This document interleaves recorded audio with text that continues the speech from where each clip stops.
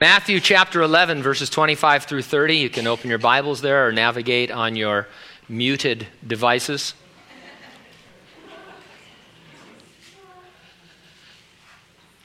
The topic, your life is compared to a field that is being plowed by you and Jesus as if you were yoked together. The title of our message, Different Yokes for Different Folks. Let's pray. Lord, this is a unique gathering, a special gathering, Lord, that you've put together. You've seen us here, Lord, from before the foundations of the earth, and that should cause us to be thrilled. We're here in all manner of emotions and places in our lives, Lord, some in mountaintop experiences, a lot of us in valleys, Lord. I pray that you would meet each of us at our need. Especially today, Lord, because you're going to talk about becoming unburdened as yoke fellows with you. And Lord, that's something I find it to be elusive, Lord. Yet it seems so simple when we read about it. And so give us your perspective, fill us with your Spirit, bring us into that place of experiencing the peace of God that passes all understanding. We thank you and we praise you in Jesus' name. And those who agreed said, amen. I was looking at the instruction book that came with my Frigidaire oven so I could be sure I had the temperature calibrated just right for Thanksgiving. I discovered that my oven has a Sabbath mode. Does your... I'm just going to say that every week from now on. Do you know, have you ever looked at your manual, your oven manual? Do you know if your oven has a Sabbath mode? Most of your ovens, I think, do, unless they're really, really old. What is it? Well, I'd heard of it before, and I assumed it was something that would keep you from using your oven during the hours of the Sabbath, but just the opposite is true. Listen to this description. This is fascinating to me. While raw food may not be cooked on the Sabbath, food that was already cooked beforehand may be kept warm until mealtime, and food may be cooked fresh, but turning the heat on is prohibited because it is considered kindling a fire, one of the works you may not do on the Sabbath. In the past, the problem could be solved simply by lighting a stove or oven before the Sabbath began and leaving it on. In recent decades, however, appliance manufacturers have instituted a safety feature that automatically shuts off the heat after a number of hours. This renders the appliance useless for those who are trying to observe the Sabbath. When an oven is in Sabbath mode, the standard 6 or 12-hour automatic shutoff is overridden, and the consumer may thereby use the oven without technically kindling a fire. Refrigerators also pose Sabbath problems. Those who try to keep the Sabbath, called Sabbatarians, by the way. I mean, Jews are not the only ones who try and keep the Sabbath. You're aware of that. And any person who's keeping the Sabbath is a Sabbatarian.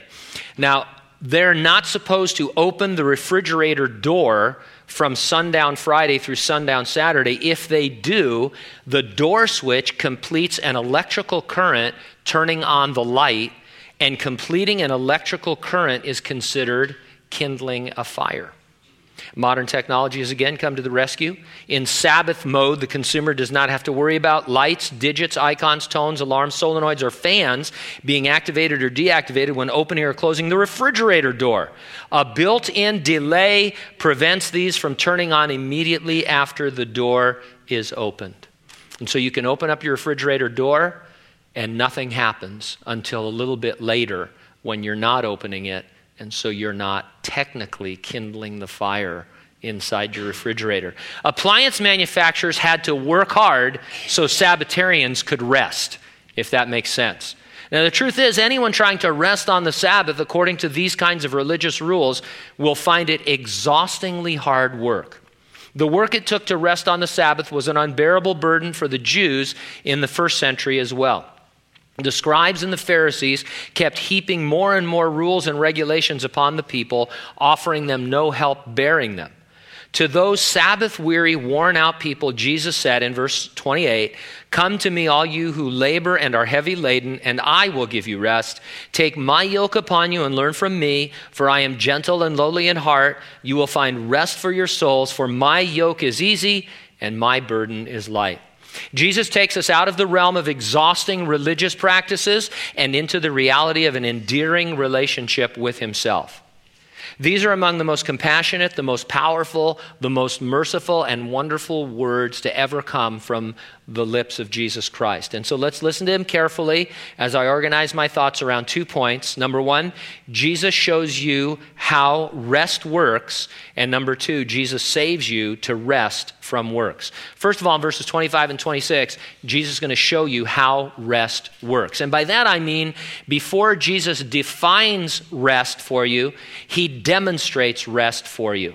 In the preceding verses, Matthew began to tell us that Jesus' offer to establish the kingdom of heaven on the earth as its king is going to be rejected by the vast majority of the Jews. Although announced by John the Baptist in the spirit and power of Elijah, and although Jesus displayed all the miraculous credentials of the coming one, of the Messiah, no kingdom would come, and it still hasn't come. It is still future to us. How do you react when everything you've been doing for God seems to result in total failure? Jesus rested in the ultimate will and plan of God. Verse 25, we read, "At that time, Jesus answered and said, I thank you, Father, Lord of heaven and earth, that you have hidden these things from the wise and prudent and have revealed them to babes," or it could be translated little children. Jesus wasn't thankful that the wise and the prudent were rejecting the gospel. He was thankful that God was not to be thwarted in his promise to eventually establish the kingdom. If some rejected Jesus, others would eventually receive him. Now, before we further analyze what Jesus said, listen to how he said it. He said, "I thank you," to his Father. The words translated "thank you" mean "I acknowledge you." A language scholar said this. He said, the person praying acknowledges who God is, the propriety of his ways, and the excellence of his character. At that point, acknowledgement is scarcely distinguishable from praise. Propriety means God always acts according to his excellent character, which is pure and perfect. Jesus acknowledged his Father. Even though seemingly things were not going according to plan, Jesus was confident that God had not changed. He would keep his word. He would fulfill his promises. It's a pretty big deal to acknowledge God. Instead of blaming God when things seem to be going wrong, I can acknowledge he is the same yesterday, today, and forever, and that he remains pure and perfect, and he is at work, and he will redeem all things for the good. We saw last week, we talked a lot about how the fact that we can't be responsible for the results of our ministry, only our faithfulness, but we can be sure that God will continue to work and work all things out for the good. And so even though Jesus' ministry was completely failing from an earthly point of view, in the sense that the Jews were going to reject what they had been hoping for centuries, he could still acknowledge his Father was pure and perfect and was working out his plan through his providence. And there was indeed a big change in plan for Jesus' ministry. This is the moment in Jesus' ministry where we see that the gospel will extend beyond Israel, beyond the Jews, to the Gentiles, to the whole world. In a moment, he will invite all men to come to himself. Jesus was first sent to the Israelites to establish the kingdom, but as they rejected him, the gospel call went beyond Israel. Now, the Jews to whom Jesus had been sent, and especially their leaders, considered themselves wise and prudent. We would say they were self-righteous and therefore self-sufficient.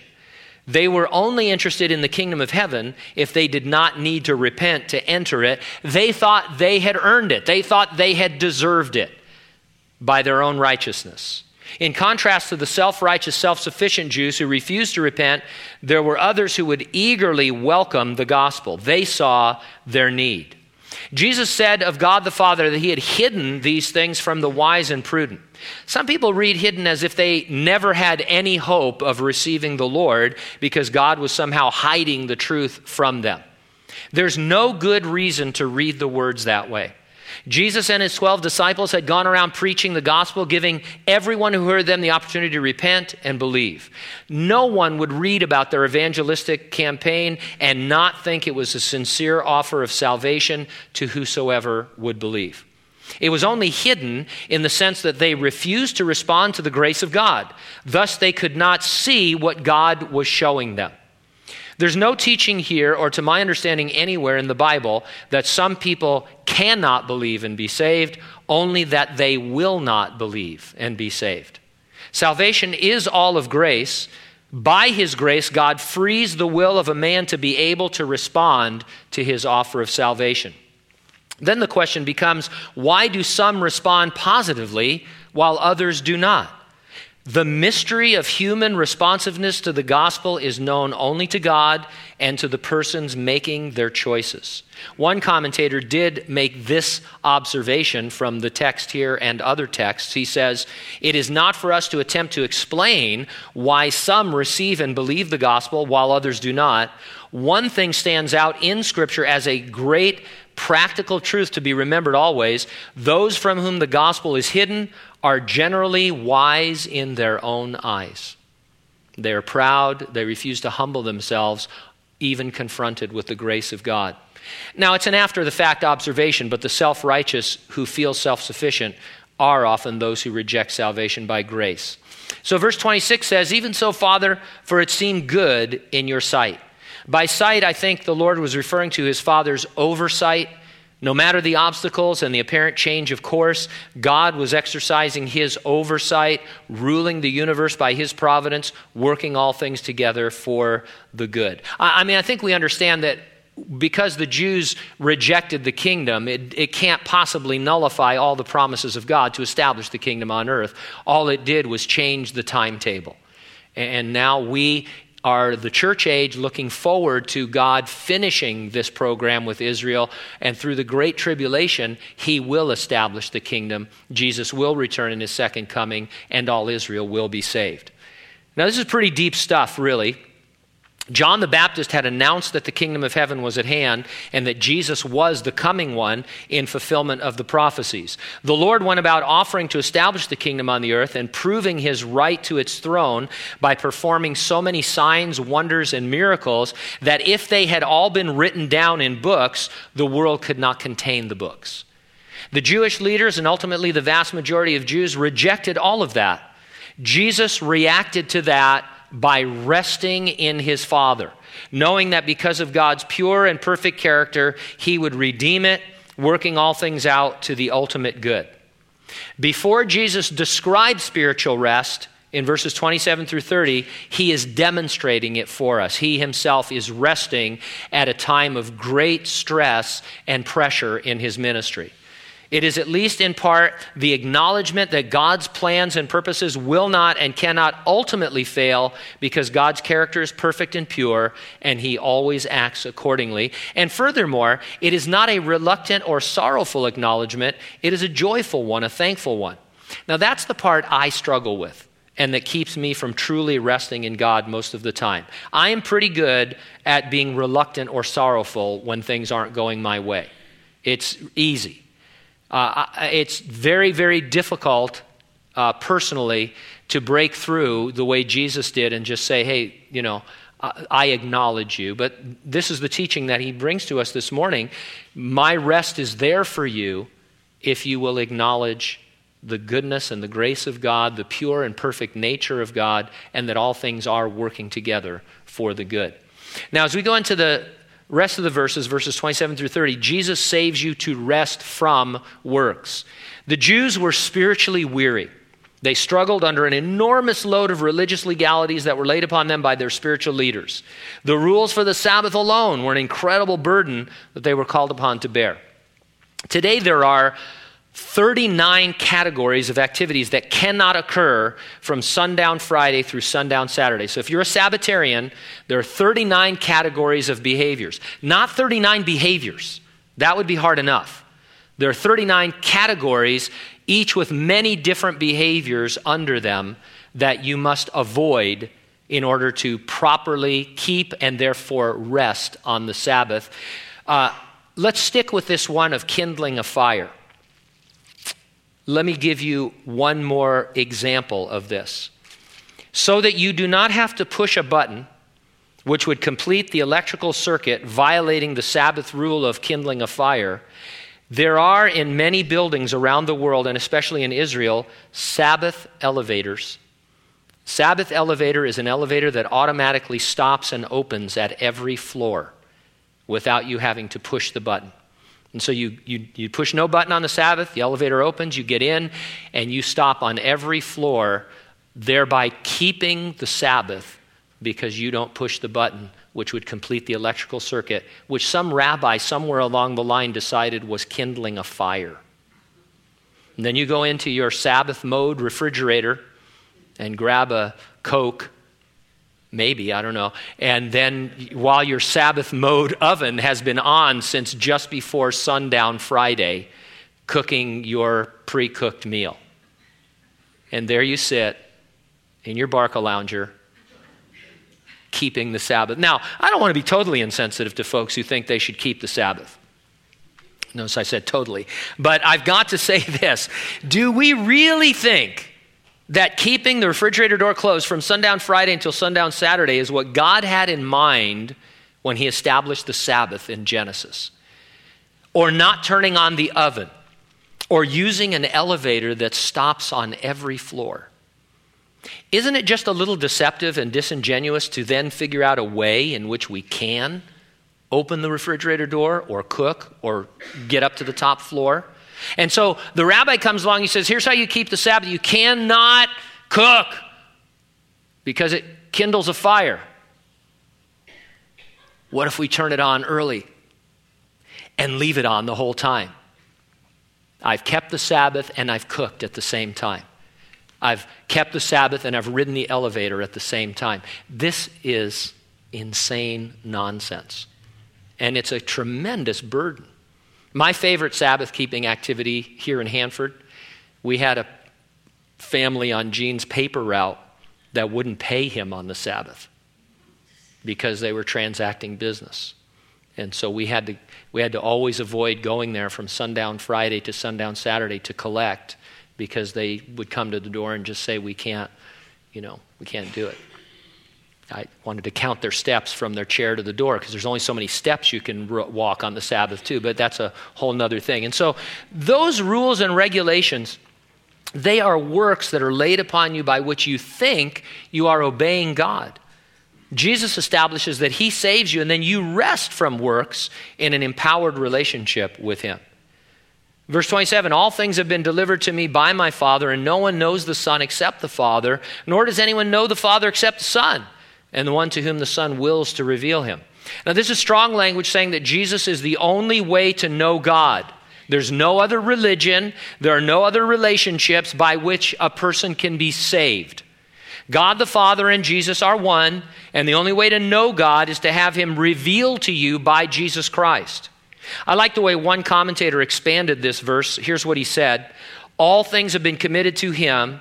He carries the keys. To him we must go for admission into heaven. He is the door. Through him we must enter. He is the shepherd. We must hear his voice and follow him if we do not wish to perish in the wilderness. He is the physician. We must apply to him if we want to be healed of the plague of sin.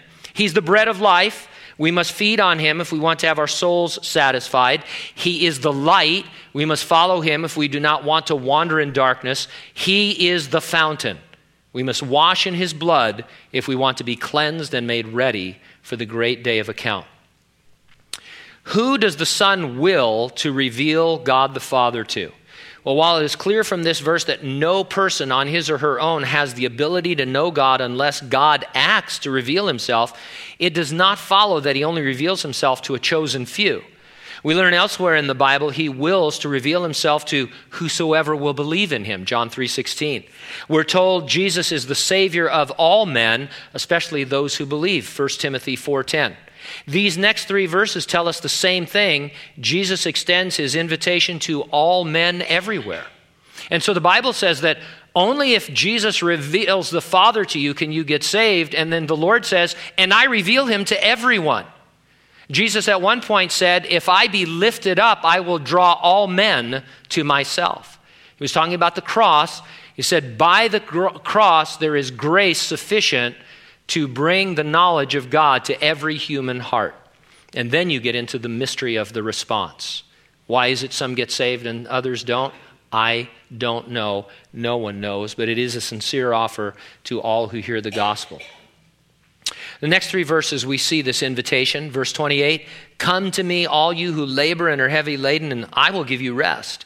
Take my yoke upon you and learn from me, for I am gentle and lowly in heart, and you will find rest for your souls. Do you feel burdened? Do you feel overwhelmed? Do you feel defeated? Do you ever say things like, I just can't take it anymore? When you do, this is what Jesus would say to you. If you had a counseling appointment with Jesus and you went in and started to unload these things, Jesus would say these words to you. Now, one thing we need to understand from the beginning is that he does not promise to remove your burdens. He promises to carry them with you. Spiritual rest eludes you if your idea of rest is that your trials or troubles or tragedies must be removed, or that that's what Jesus is going to do. Theologians take notice of a progression here as Jesus says, come and then take and then learn. Come would be a general, universal invitation to all men everywhere. The human race is burdened by sin and its guilt and is laboring to merit acceptance with God. You see some of this in the Sabbath regulations. They keep thinking they can do these things and please God. But we must quit our own works and rest in his work on the cross on our behalf. And this is the invitation to just come. Come as you are to Jesus Christ. Take tells us that salvation is a gift, but like any gift, it must be received in order to become effective. No one can come to God unless God reveals himself to them, but by grace, that's exactly what Jesus does for all men. This is that mysterious moment when the grace-freed will must decide to receive or reject Christ. Learn encourages us that once we have responded to the grace of God and received the Lord, then he's going to lead us moment by moment and day by day until the work he has begun is completed. In describing himself as gentle and lowly in heart, the Lord is reminding us that his leading is never a religious leading, it is always a relational leading. Even when there are precepts and principles that must be followed because we find them in the Word of God, it is because of your relationship with the Lord, not because you are under a strict set of rules. And then notice the double use of the word rest also while we're still looking at these. Jesus says, I will give you rest. That is peace with God that comes from salvation. When you come to the Lord Jesus Christ and repent of your sin and acknowledge him as your Savior, he gives you immediate spiritual rest from works. You can't earn your salvation, but it's salvation by grace alone. Then he says you're going to find rest. That is the peace of God that is available in any and every situation and circumstance as you acknowledge God. This is what we must learn as we walk with the Lord, that having the peace of God, having peace with God, we can know the peace of God in any and every circumstance of our life. And so that we can make application of that, Jesus provided this illustration in verse 30. He says, my yoke is easy and my burden is light.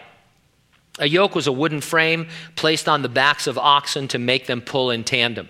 The simple yokes consisted of a bar with two loops, either of rope or wood that went around the animals' necks. More elaborate yokes had shafts connected to the middle with which the animals pulled plows or other farm implements.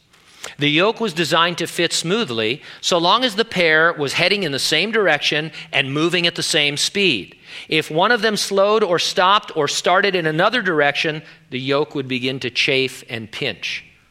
One paraphrase of this verse reads, become my yoke fellow, learn how to pull the load by working beside me and watching how I do it. The heavy labor will seem lighter when you allow me to help.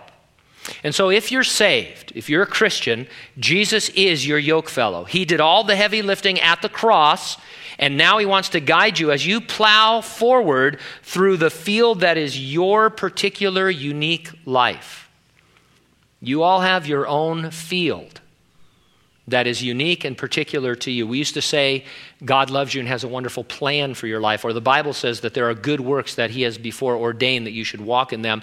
But his illustration here is you're yoked with him in a particular field that is your life. He guides you, obviously, by his word. That's what we believe. The Bible reveals God's heart and gives you the freedom to behave within loving boundaries. Every parent understands this.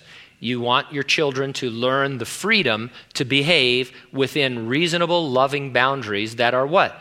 Good for them. Yoked with Jesus, you're going to find at certain points the application of his word is more lenient than you might be used to. At other points, Jesus' application of God's word can be more stringent than you might be used to. Let me give you a couple of examples. As we've already said and seen, the Jews labored under ridiculous Sabbath rules. Jesus went about doing good on the Sabbath, always challenging those rules. He healed folks and did other things like that, demonstrating that you keep the Sabbath in a spiritual sense, not in a strict legal sense. So the Jews were very, very strict about the Sabbath in terms of how far you could walk and kindling a fire and all these kinds of things. And Jesus and his disciples, they walked through fields and ate corn, and just healed people and just were going around showing mercy and doing good on the Sabbath, prompting the Jews to think that Jesus was a liberal, that he was too lenient, that he didn't understand the Sabbath. However, in a weightier matter, the Jews had decided that you could get a divorce for any reason whatsoever. My pastor in San Bernardino used to say, if your wife burned the toast, you could divorce her. And I'm thinking, they had toasters then? That's how I think. But anyway, Pharisees said, yeah, just write a certificate of divorce and you're divorced. It doesn't matter the reason. Well, Jesus came along and he said, oh, yeah, it does. And he brought us back to a more strict understanding of marriage, divorce, and remarriage from the book of Genesis, giving indication that there needed to be certain biblical grounds for divorce before you could get divorced and biblically be remarried. And so Jesus, people are always kind of surprised when we talk about resting and this kind of thing, because they think it obliterates all rules, all regulations, or what we would call precepts and principles. No, it doesn't. The yoke represents your entire walk with the Lord, guided by and empowered by his word and the Holy Spirit. But whether it seems lenient or stringent, it's not a burden because we're enjoying fellowship with him and we're keeping these precepts and principles because of our love for him. One commentator put it this way. He said, the yoke Jesus asks us to take upon ourselves is the whole Christian life and its hope. Once we've assumed that yoke, God's commandments are never a burden that weighs us down and destroys us. Instead, they are the expressions of God's will in which we delight, for we look for ways to express our thanks to God for the blessings of his grace. The word easy that Jesus uses here has a range of meanings. I like all four of them. It means good, helpful, kind, and profitable.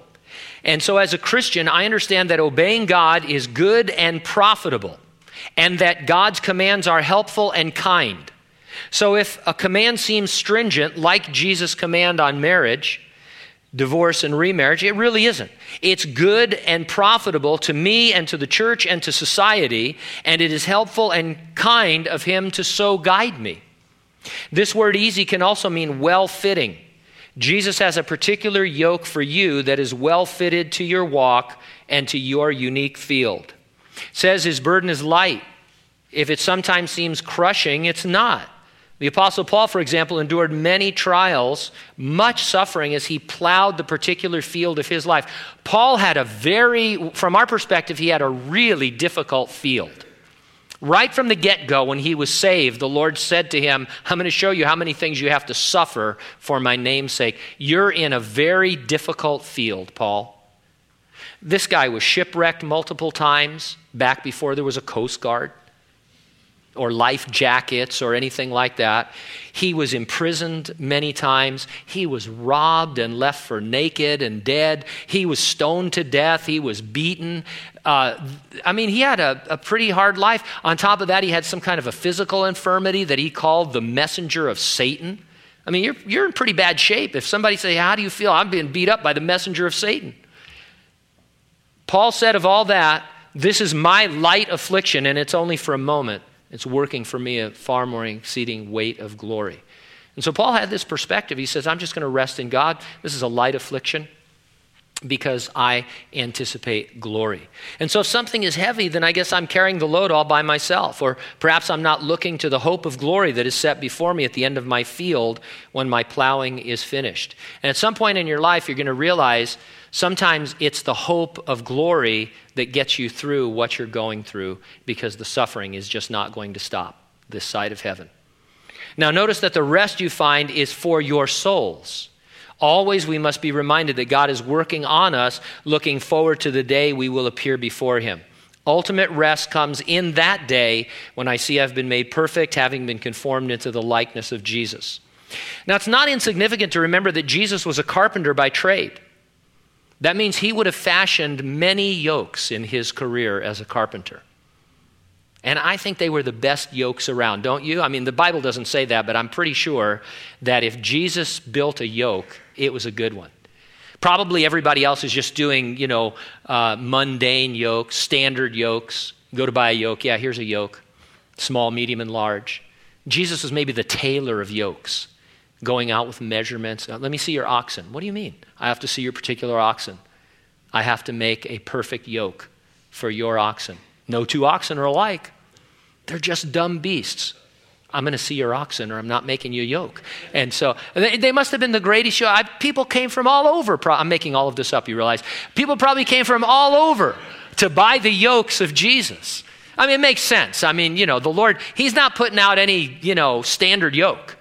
And so he understands this illustration probably better than anybody. And he says, Gene, I've got a yoke that I made just for me and you in a field that has been set aside just for me and you. Now, you know what you and I do? Maybe not you and I, but what Christians do. Christians, they got the yoke on, they're in a field, they plow a little ways, whether it's their marriage or their job or some other area of their life, and they say, I want a different field. I don't like the field I'm in. There's another field right over there that seems really cool. Jesus, I'm going to have to take this yoke off for a minute, because if I turn, if I stop, if I slow down, this yoke is going to chafe, because you're trying to lead me to an expected end. You have good in store for me, but I have to get out of this yoke right now. I'm going to oil myself or grease myself, whatever I have to do to get out of this yoke. And then I'd like you to meet me in the field next door a little bit later, maybe 6 weeks from now or 6 years from now, and then I'll crawl back into this yoke that you've made for me, and then we'll pick up again. Because I want to plow a different field than the one that you've called me to plow. Now, when you put it that way, it sounds pretty lame, doesn't it? But this is what we do when we make these decisions to disobey God. When we read in his word, this is what I'm supposed to do, and I'm supposed to receive it as good and profitable, because after all, God is my Father, and he wouldn't ask me to do anything that isn't good and profitable for me and that isn't beneficial in the long run. But I just don't believe that. I'm going to do what I think is good for me and throw off the yoke for a while. And so we want to be very careful about this. If you don't feel that way, when you feel that it's less than helpful, less than kind, when it's not profitable, then you're either trying to plow in a way that will leave a crooked furrow, or you might be wanting another field altogether. You might be slowing down or simply stopping plowing for one reason or another. But it's a good illustration for us to remember. And so maybe today you're chafing under some burden. I always use marriage as an example, right? Because marriage, everybody can really relate to that. Most of us have some kind of, couple that we know that was or is in trouble right now. And so I'm not trying to pick on anybody. But maybe right now you might be in a situation where you think, I do want out of my marriage. I can't stand my marriage. And there's absolutely no biblical grounds for divorce. I'm telling you that God says you should stay and plow in that field, and that it is good and profitable for you and for your children and for your church and for your society. And if you don't believe that, then you have a problem with God. You're trying to take off a yoke and eliminate that for a while you get into some other field, and then you want to come back. And you know what? God is forgiving, but Paul said, should sin abound so that grace might abound. That's what we always default to. We think, the Lord's going to forgive me. What a terrible attitude. If you sent your children out you say, hey, don't do this one thing. And they say, well, Dad, I'm going to do that anyway because I know you're my dad. You're going to forgive me. I don't care how much I hurt you. I'm still going to do it. Well, what do you think about that? Sometimes we need to just get really real about what we're doing to God and how it affects his heart. And so hang in there.